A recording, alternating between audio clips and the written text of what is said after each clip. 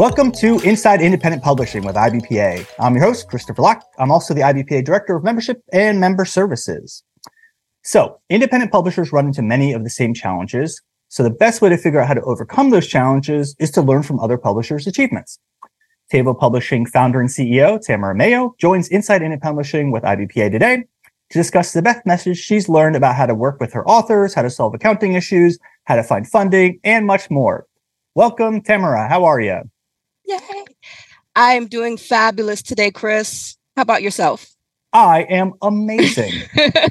And specifically because we're talking and we had a really good chat before about all these various topics. I'm really excited to chat with you about this. I, in general, when it comes to, the challenges, I do find it interesting, the idea that you and I talked about of publishers a lot of times put up this facade of everything's great. They're so successful. And then it's because they're afraid of looking like a failure or whatever it is. But I love your approach. You say that when you reach out to other publishers to ask for help, that's been the best approach, not acting like you're the biggest success in the world. I'm really glad that you brought that up, Chris, because this is a meme that I try to share with any and every publisher and writer that I come across. It's like this meme where it's like what my friends think I do, and then what society thinks I do, and what authors think I do. And all of it is based around this facade of success and believing that, we're raking in all this money and we're doing really great things. And it's not to say that as independent publishers, we're not. We're going to get into that.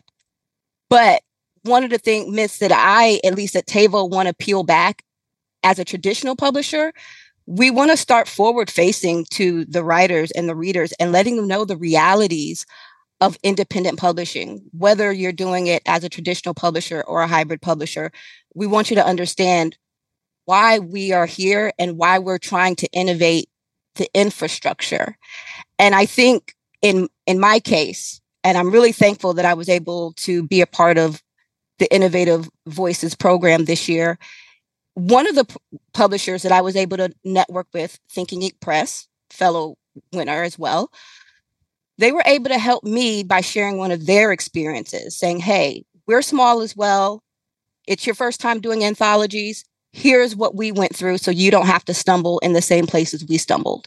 And I think we have to remember that as publishers. This is not a competition. The only way we're truly going to be able to innovate and be there for the readers and writers, because again, that's who we're serving. At the end of the day, we're doing this for them. The only way we're going to be able to do that is through collaboration and cooperation and just being honest. A closed mouth doesn't get fed. So if it's a situation where, hey, we're about to go live for submissions, you mind taking a look at our submissions page, see if there's anything that we might have left out, anything we might be missing? Be willing to do that, because none of us are the big five, and they're the ones who really control the majority of the market share. So let's not, try to, look at it like, well, because I need help or because I'm small, what I'm doing doesn't have impact, because it completely does. It really does. Yeah. Every single one of us started because we saw the need for independent publishers. Yeah. Every single one of us started. Well, and I want to be clear that I'm an author publisher. My chair is made out of $100 bills. So I'm the exception though. Are they Monopoly? They're Monopoly. All right. He's telling you the full truth. It's Monopoly. Fake it till you make it though. Right. So that's how I do things. I do want to set the stage for where you are in your publishing business. So how many years has Tavo Publishing been in business?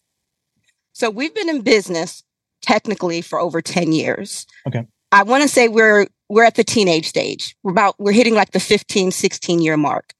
And the one thing I do want to advise any publisher when you're indie, it's not a race, it's a marathon. Mm-hmm.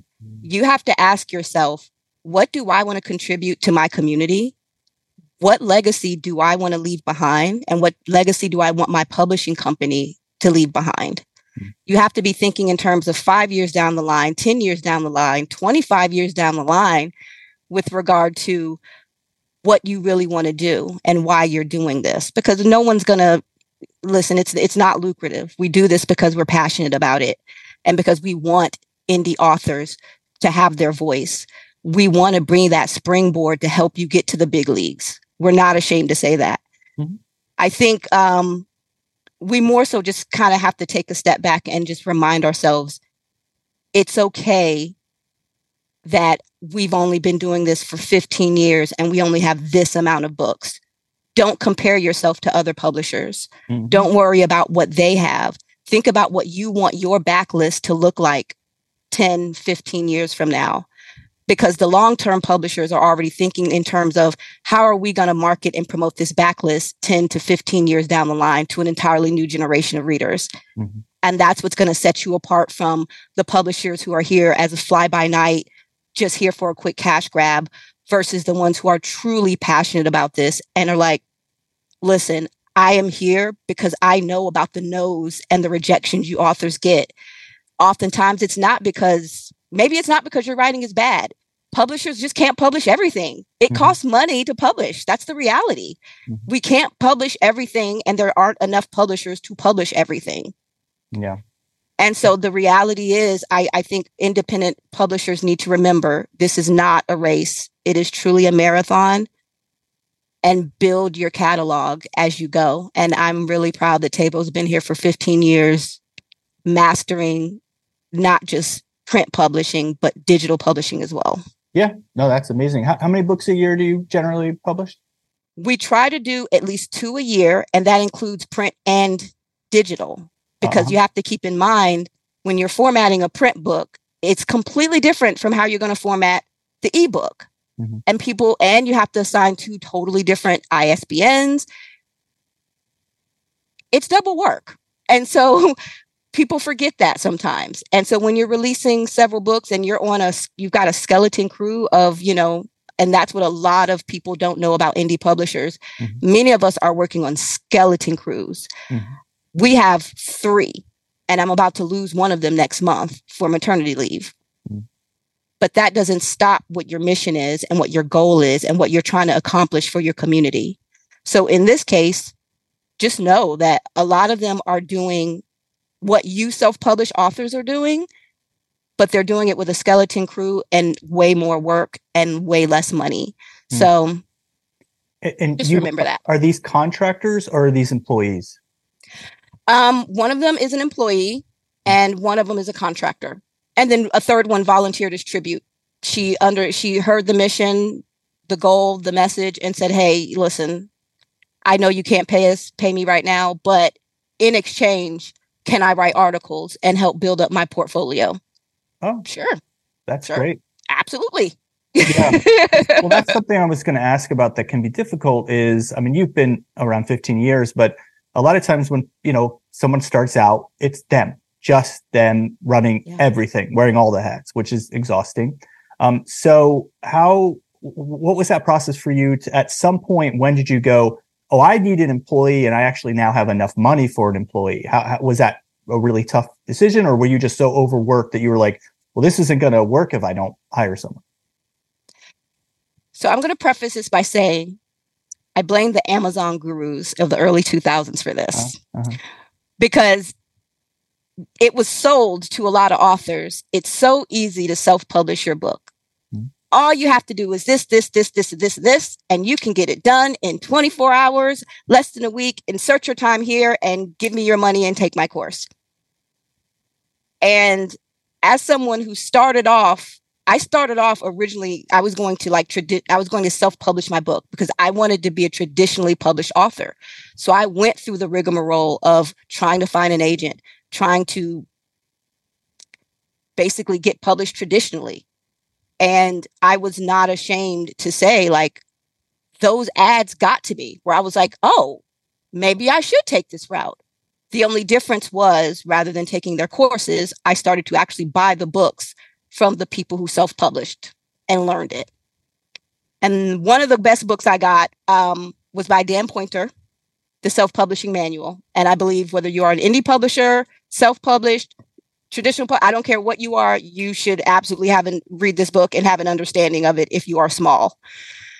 That being said, after reading that book, I was like, this is a lot of work for one person to do. Mm-hmm. The Amazon gurus did not have this right. I'm like, clearly there's some kind of shortcuts being taken, because from what Mr. Pointer expressed and showcased and how he did it and the people he hired and how he did it, I was like, oh, I need to go into senior project manager mode. Mm. Because at this point now, you have to start looking at your manuscript in phases. Phase 1, I got to start learning about different editors now. There's different kinds of editors? Mm-hmm. Mm-hmm. That's how you avoid getting scammed with regard to someone who says they're an all-in-one editor. Hey, there's developmental editing, line editing, copy. You've got to know the difference and what you're looking for and what you need at different stages of the manuscript. When you have to know what stage 2 is. You have to understand how to find a book cover designer. You have to understand what questions to ask them, how to know and how to communicate your design to them. Then you have to give them the freedom to go while also like being on top of them and making sure they're handing their deliverables over to you in time.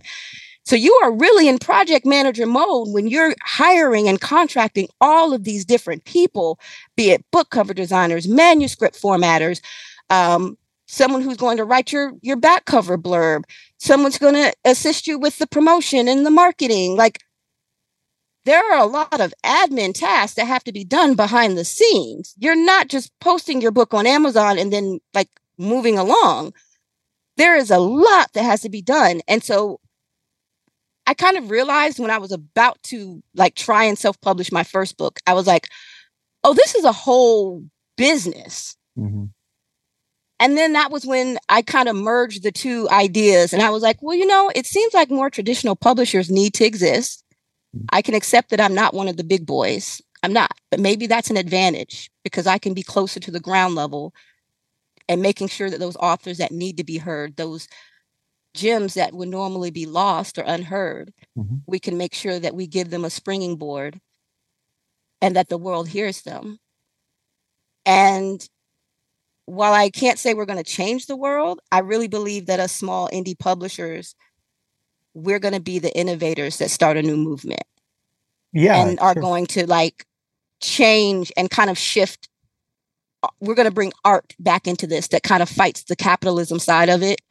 That's a whole nother conversation, Christopher. But I believe that we small publishers are the ones that are like finding those gritty, real writers who like the big guys maybe don't want to touch yet because they're like, hey, you haven't proven yourself. Okay, fine. But by the time you get to those big guys, we're going to teach you what your contract should be looking at. And this is what I think we traditional small publishers, indie or otherwise, need to start taking responsibility for. Letting these smaller authors know, listen, we'll be the springboard for you to get to the big guys, but we want you to get your worth when you get to them. We're not helping you build this author platform for nothing. When you get to them, we want you to understand contracts. We want you to understand royalties. We want you to understand you can talk back to them and you can negotiate on your behalf. This is what you should be expecting from an agent. This is what you should be expecting from. We shouldn't be afraid to have these conversations with them. But I feel like I veered off. I'm so sorry, Chris. No, you're good. Well, because you mentioned contracts, and I do want to ask about that because when you're starting out, you don't have things like contracts. So how did you figure out? Did you hire a lawyer and then they created a contract from scratch, or how did you create your author contracts? So this is two-tiered because I did not start off by publishing my own book. I didn't. I got all of the knowledge that you needed as a self-published author, and I've understood who I needed to hire. And at that point, I decided to become a traditional publisher. But the only author that was willing to take a chance on me was my mother. So that was when I said, well, things are a little different now. But she said, Tamara, I'll be your guinea pig. Whatever you need to learn with regard to the contracts and the royalties I'll be your guinea pig.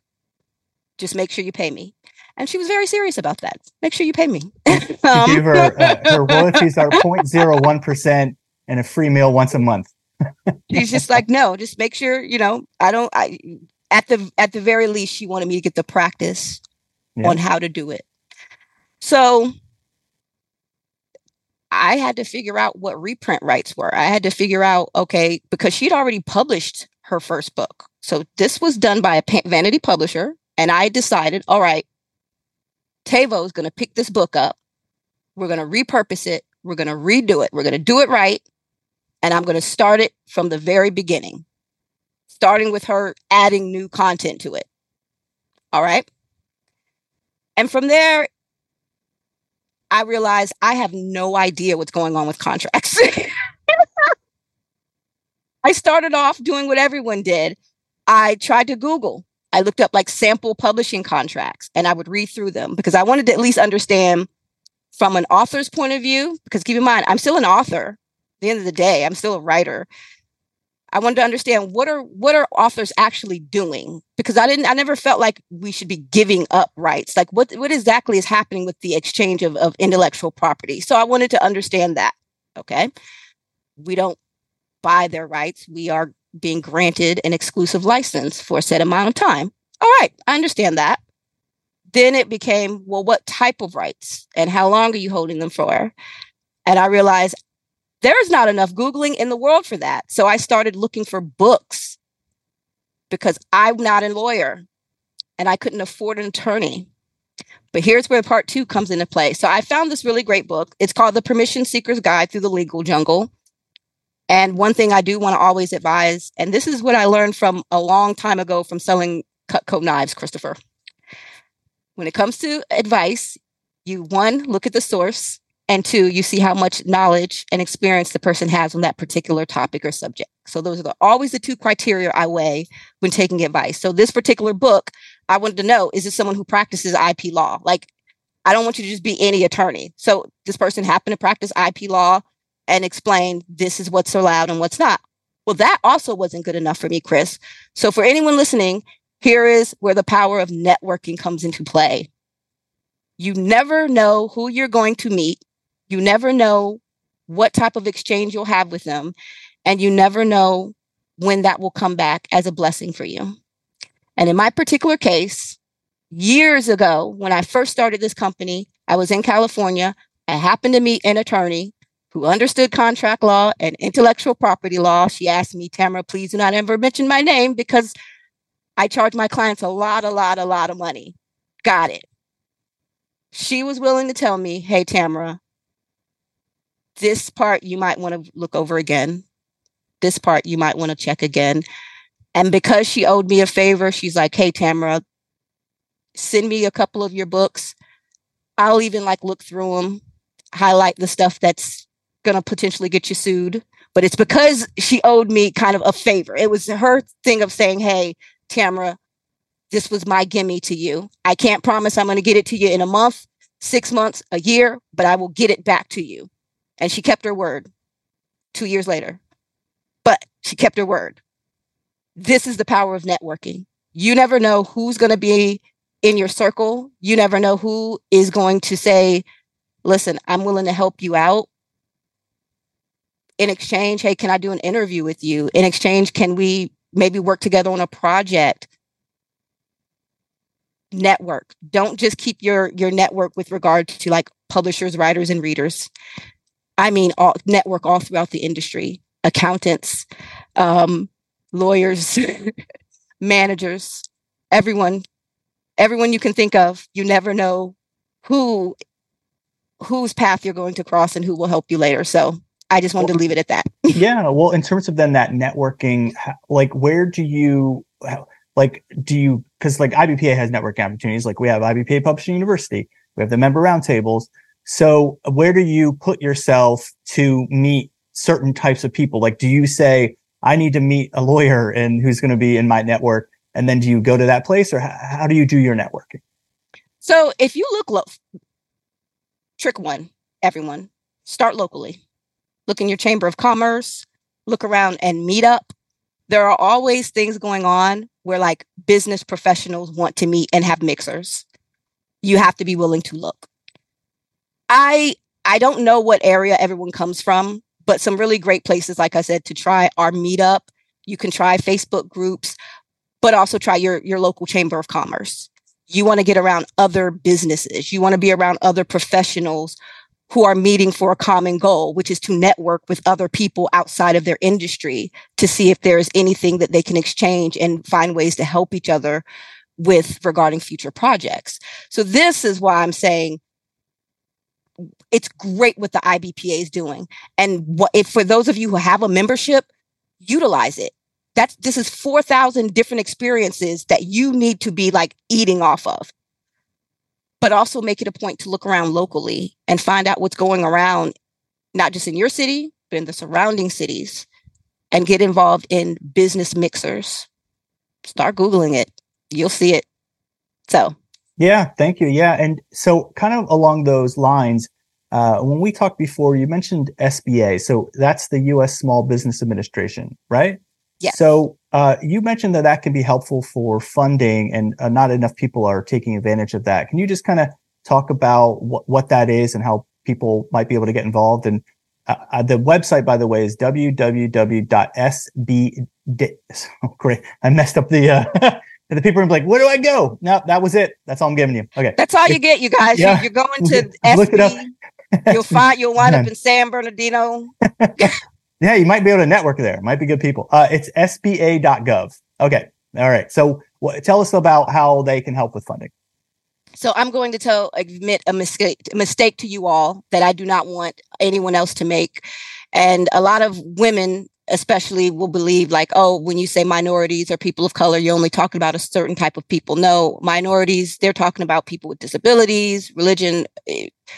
But the SBA has programs. And years ago, when I first started Table Publishing, I went to a great workshop in California regarding their 8A program, which is a certification program specifically for like businesses, small businesses that are run by like minorities and women. And this is 15 years ago, Chris, that I was not utilizing any of this information. And one of the things I took from that workshop is her specifically saying, the reason we hold these is because not enough of you all apply. We give these workshops constantly, but there are not enough of you applying. And it's because many of you think I'm not going to get it, or you're afraid to ask for help on how to get through the process. And so as an indie publisher, I'm going to tell you, banks don't want to give you a loan because they know about the publishing industry. They do not want to give you the loans. But if you are like a small publisher that, publishes like LGBTQ things, that publishes things regarding like special needs and disabilities, that publishes things with regard to like community building, and that you have like publishing services that can assist the community regarding like literacy programs, things like that. Start looking into the SBA and the smaller programs that they contract and network with, that they use as liaisons to speak to us and help us through the process so that we can apply and get certified and get the funding and understand the verbiage that they want from us. Because oftentimes it's not that we're not good enough or that we don't deserve it or that we don't qualify. We're just not speaking their language. All right. If I've got to learn your language, then I'll learn it. But 2024, she made it very clear, like, listen, these programs are there for you all for a reason. And the fact that so many of you are not applying breaks my heart. And I was like, and here I am 15 years later as a hypocrite. See, you guys, don't be like me. No, everyone or at least be like me in 2024, because in 2024, I'm going for all of it. Oh, we're in winter mode. Yeah. Well, I love that. And I agree that I think, because I remember like in college, I went to the scholarship office and they were like, you'd be surprised how many scholarships just don't get given out every year. And I was like, what? So it's just because, people don't, take the time. I don't know about them. So thank you for that resource. I wanted to ask you, when it comes to money, I know that's something that publishers have a lot of trouble with in terms of keeping track of royalties, keeping track of their expenses, accounting. So what have you done in terms of helping with your keeping track of your accounting? Like, do you use any specific programs? And we're thinking in terms of like, people that kind of have lower budgets. So I am going to let you all know flat out so that way you don't think that I am like rolling in dough.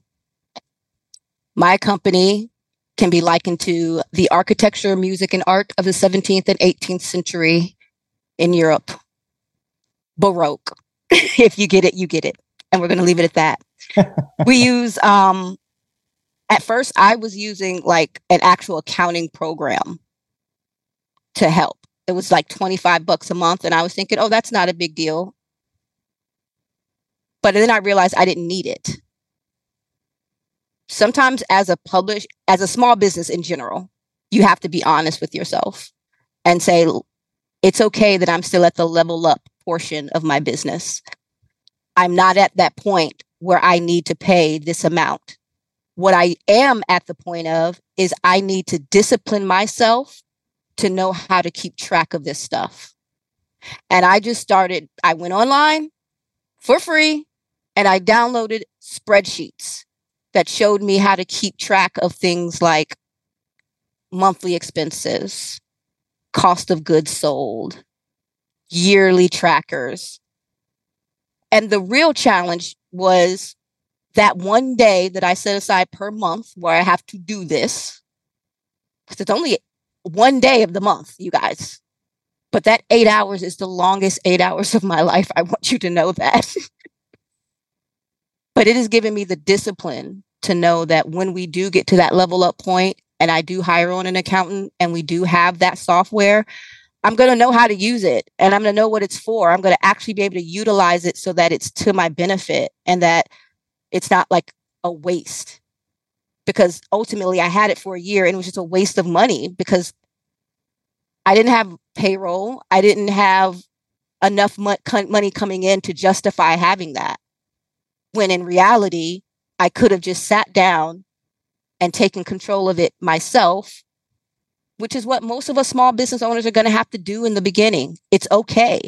And when you do that and you master it, it becomes that much easier to hand it off to the accountant and give them the instructions they need because you've been doing it.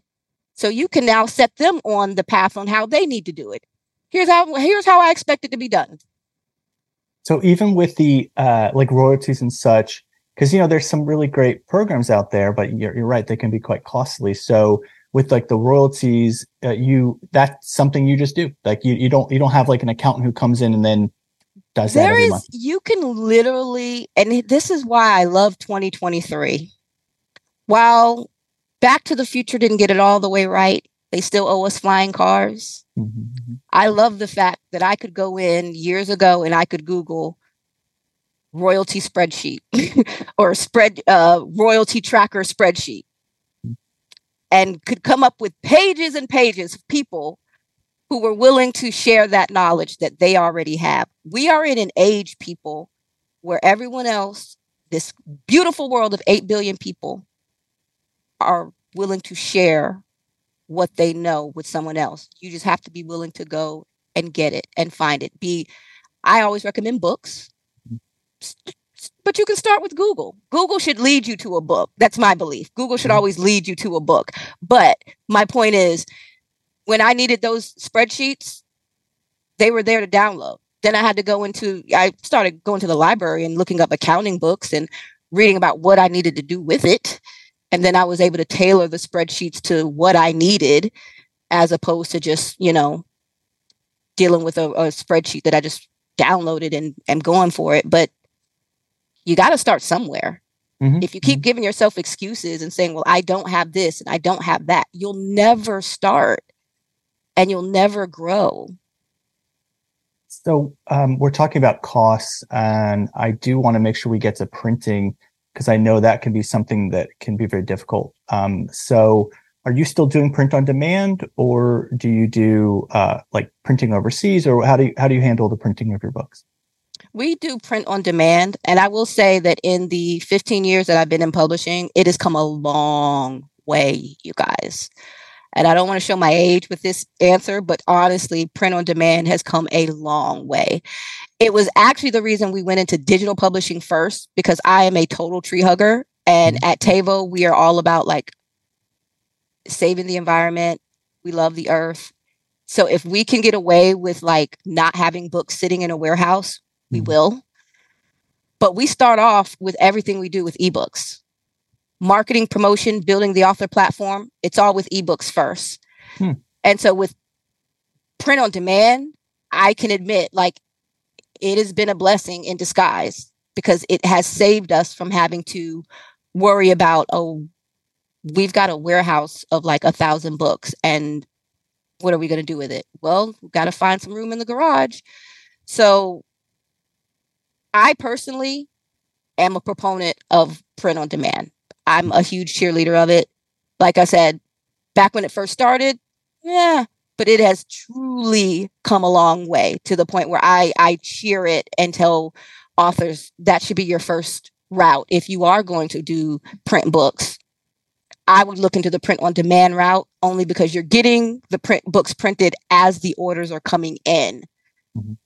Your marketing and promotion efforts are paying off right then and there, as opposed to you're taking that gamble of, I printed 500. I did a print run of 500 or 1,000, but am I even going to move 200? Yeah, because you think you're saving money by printing so many at once, but then if you don't sell them, then you're like, oh. And that's how they get you, right? Well, I mean, it's not a gotcha. I don't want you to think that. It sound like my grandfather with the bread. That's how they get you. That's how they get you. But no, for new authors coming in and new self-publishers and even new indie publishers, you get the print quote and you'll think, man, that is a high cost. And then they'll show you, well, if you print 500 more, look at how much it goes down. But even better, wait, there's more. If you print this much more, look at how much you are at this point. You're paying $2 per book and you only have to print 1,500. And it's like, you're thinking in terms of, cost of goods sold. And you're like, all right, well, maybe I should take this deal where I'm going to get the lowest per unit cost with this huge inventory. And I tell new authors, don't. If you are faced with that choice, go print on demand first. There are some great companies out there. Ingram Spark especially is a good one, in my opinion. But I don't recommend dealing with the nightmare of figuring out how you're going to warehouse so many books because they take up a lot of space. Well, speaking of that, then you talked about, I want to talk about formats that you publish your books in. So you do an ebook, a print book. Now you're saying you do not publish both of them at the same time, the print and ebook. That's very interesting. Okay. So each business, they have to do, I'm not in your business. You have to run your business as best for you, what keeps your doors open. But in our case, what we found and what I found 15 years ago, because I had the knowledge of how to create an EPUB file, I was like, I can use this to my advantage. I can also help my community by teaching this to them. So because I knew how to do that, I realized, wait a minute, I just brought our production costs to almost nothing. I'm saying almost because you still have to pay for your book cover design. I don't design book covers. I would not wish that on my worst enemy. Like, no, please hire a professional, you guys. Seriously. But there were just certain things that I knew, okay, we need to build this company and we need to get our revenue stream up. And while we're still getting a foothold in the marketplace and still letting people know who we are, which is okay, you guys, remember, marathon, not a race. This was a situation where I found that actually doing digital publishing would be cheaper than print publishing. It was easier to send out review copies.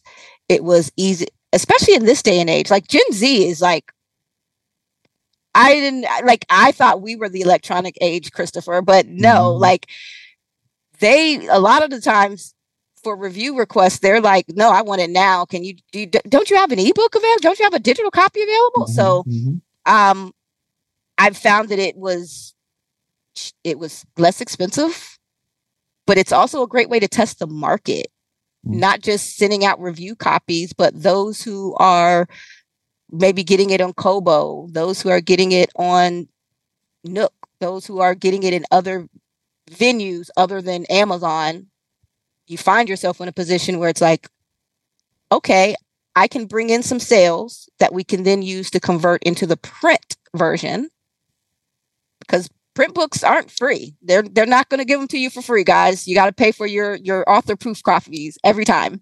Mm-hmm. And so we found that the revenue that was generated from the ebooks, after we paid out the author their royalties, what was left over, we're like, oh, we can put that into print production now.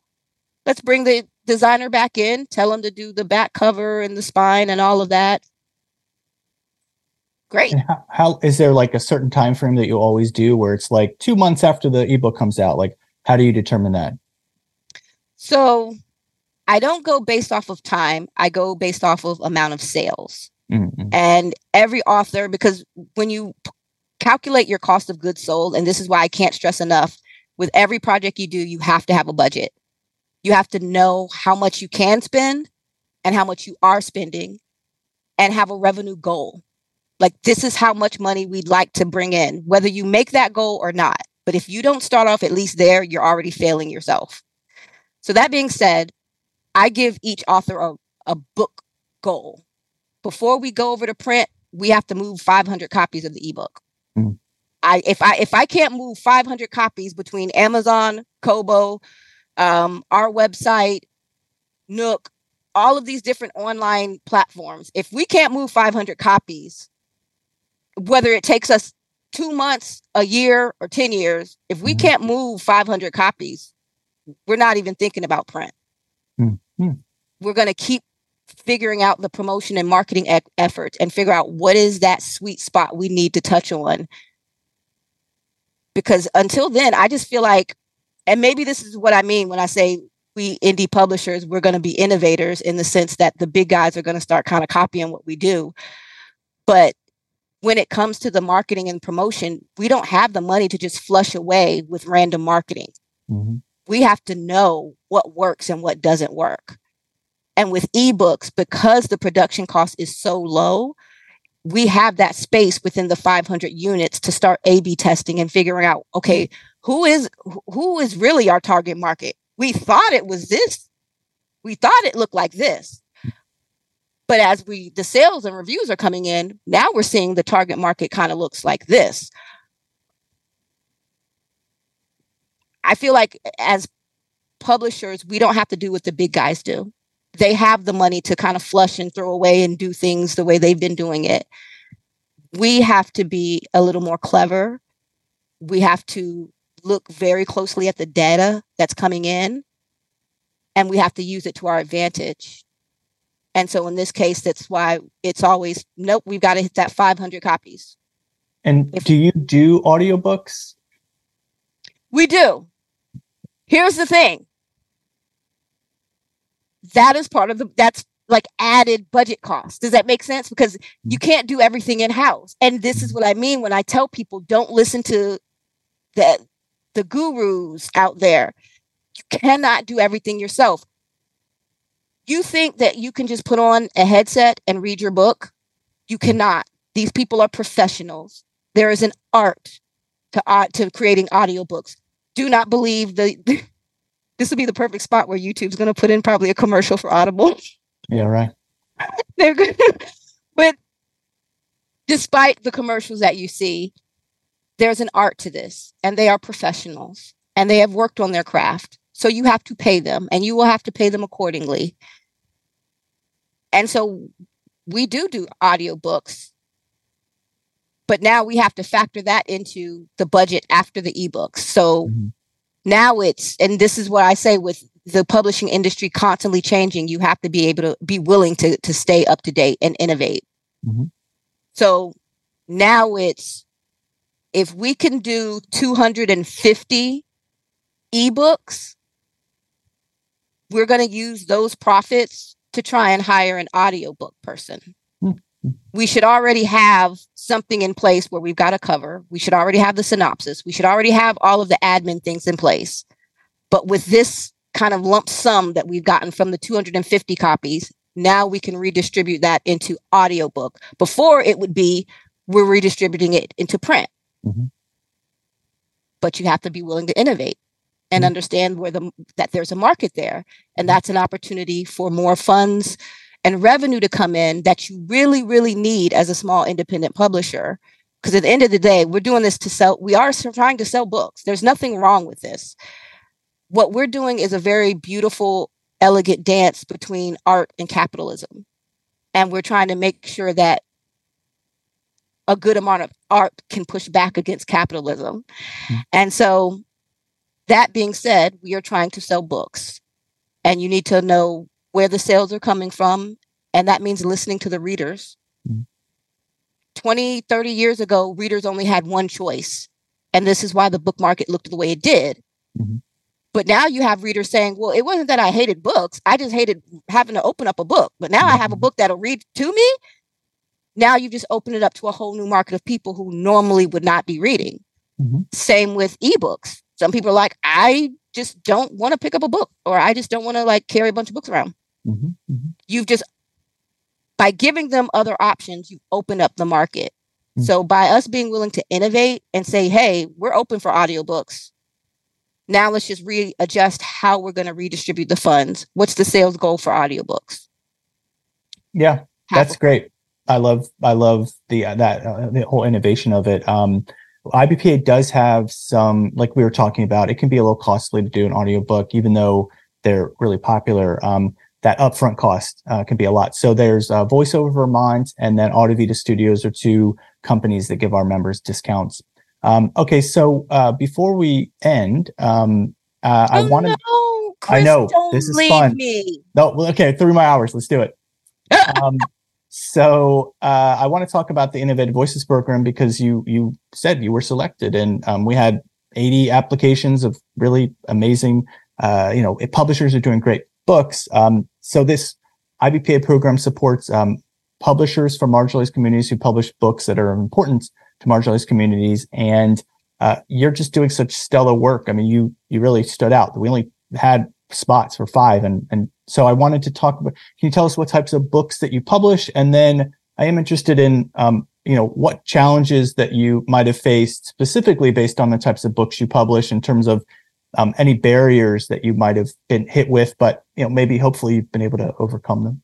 Oh, well, first and foremost, thank you to the IBPA as well as Ingram Sparks for sponsoring this program. I think it's amazing.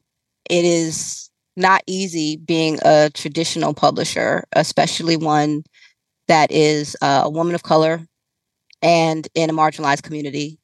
Funding is just not there. The support, the help, the infrastructure is not there.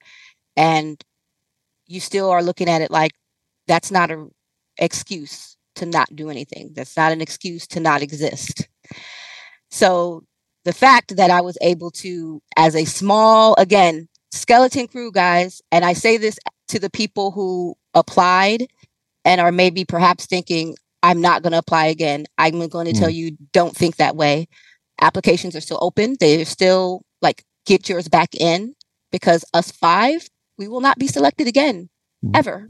So the pool is open for brand new innovators every year. And I can't stress enough, like, what an advantage and all of the things that come with it this entire year that I'm actually looking forward to being able to do, because we are just a small traditional publishing company in the Hampton Roads area. And I'm just thinking all I can do is communicate to them my ambitions, what we want to do and what we're going to do with this skeleton crew. I can only let them know about the open mic nights and the live reads and the community outreach and advocacy that we started doing. This is all I can do. And to the other small publishers, to the other indie publishers, this is why I implore you to continue to let the IBPA know what you're doing, because this is a great program. And each and every person out there that's innovating, including the other 4 that won with me, we are the ones who are going to shake the tables and make the big boys look at us and go, oh, wait a minute. maybe we do need to change how we're doing things. Okay. With regard to our publishing, I am very big. I'm a big advocate of domestic violence awareness. Anyone who knows me knows that about me. So my mom's first books, because I chose to publish those because I was like, they have a really good message. And I was like, this is a great joining of like all of these goals and visions and missions that I have in my mind, where I can raise domestic violence awareness. I can get my practice as a traditional publisher. I can also help solve some problems regarding like local publishers that want to get published by a traditional publisher. I'm like, let's have this nexus of ideas. And so I was proud that it went from this done by a vanity publisher to this done by us. Mm-hmm. And so I am very, very big with regard to like having a movement for domestic violence awareness 365 days a year, as opposed to just October. Mm-hmm. So the next book we're coming out with is called, it's going to be a 2-part series where we want to do a deeper dive into like the psychological effects of intimate partner violence. I say this as someone who used to be a 911 dispatcher. So I used to take the calls from men, women, everyone. And I realized like this is something that needs to be talked about because it's kind of like normalized and brushed off. So those are our next 2 books, which are anthologies. We've never done an anthology before, and this is the benefit of the Innovative Voices program. We were connected with 4 other great publishers, and one of them, Thinking Ink Press, shout out to them. They have been monumental in this process. Every question I had with regard to, hey, what are the contracts supposed to look like? I mean, it's one thing to do it one-on-one with an author, but 5, 6 authors? Okay, well, I do want to hire on a professional editor. How does that work? Does their name go on the cover? It's little things like that they were able to answer for me, and did so graciously that I cannot stress enough that this, on top of all of the things you already get with the Innovative Voices program, just the fact that we have that camaraderie was amazing. And so this is the first time where I'm like, we were going to open for submissions in January. We're opening in November. But it's because we got that support. And it was because I had a fellow indie publisher that was small, just like us, and said, Tamara, we know your pain. Listen, you don't have to explain anything to us. The same things you were doing at the beginning, we did them too. You don't have to, like, literally, we're walking in your shoes. And that's one of the things I finally want to say to self-published authors before we go. Every single one of us started as a self-published author. Every single one of us, whether we run an indie traditional publishing house or hybrid, every single one of us started off because we saw the need. We were about to self-publish, or we did self-publish. So we know your pain. We know what you go through. This is why I say this. I don't want this to come off like we don't understand what you're going through. We've walked that path of self-publishing, and then we put on the publishing cape, and we had to step into the fires of publishing and learn the business side of it all, and learn how to kind of play with the big boys, and realize even though we're playing in this really huge, intimidating space, when we all come together as a collective, us indie publishers, we stand as like a huge, intimidating body. And it's been amazing. It's been so beautiful to be a part of the IBPA. I've been in this for 3 years, you guys. And I'm very thankful for the connections I've made and for all of the things I've learned. Yeah, I agree. When I started at IBPA, it was that same feeling of being part of a publishing community where everyone's kind of on the same page in terms of, okay, I'm running to this. And at any time I talk to someone, then sometimes I have advice about how I solve something. And then likewise, same for them. I'm like, oh, thank you. So it's been really collaborative. And I really appreciate that. Well, you mentioned about submissions. So I do want to mention your website, Taevo Publishing. So it's TAEVO publishing.com. So make sure to check out for submissions, but also check out y'all's great books. So check that out. I'm really appreciative of you sharing your experiences. Sometimes I understand, like we were talking about, the idea of, keeping this facade of success or whatever, but that you're so candid is so helpful to other publishers. So I hope this is a help to people listening. And I appreciate you for kind of putting yourself out there and talking about the details of things. I thank you for having me, Christopher. I always enjoy talking to you, but I just wanted to peel back some of those layers and demystify some of the things about publishing and just let you guys know, support us indie publishers. How can you support us? By buying our books. At Indie Publishers, how do we support each other? By talking about each other's books. Let's tell other people about each other's products. And let's get this infrastructure really jump started. Well, and if you have, agree. If you have like a book club, keep in mind that so many of these book clubs, they just have like books from the big 5 publishers, right? Whatever's on the New York Times bestseller. And it's like, why don't you pick specifically a book that? So it's things like that. Like, let's just start finding ways to support each other more. And it's easier than we think, but I think sometimes, I don't know. I think sometimes it's weird because we're in this world too, but we get caught up in whatever's the thing everybody's talking about or something. And then you're like, well, let's make the thing everyone's talking about an indie book. So, Okay. So, thank you again. And, also we hope that, if anybody wants to learn more about the member benefits, things we've talked about, like IBPA does have, sample contracts, go to ibpa-online.org. We also hope you subscribe to this podcast. It's the last Thursday of every month when it drops, and it's on the YouTube channel, but also anywhere you normally download podcasts. Tamara, thank you so much. I look forward to working with you through the Innovative Voices program, but also through all the things you do with IBPA. So appreciate you. Thank you so much for having me, Chris. I'm looking forward to 2024, you guys. Let's keep this momentum going. It's going to be great. It's going to be our year. Thanks, everyone.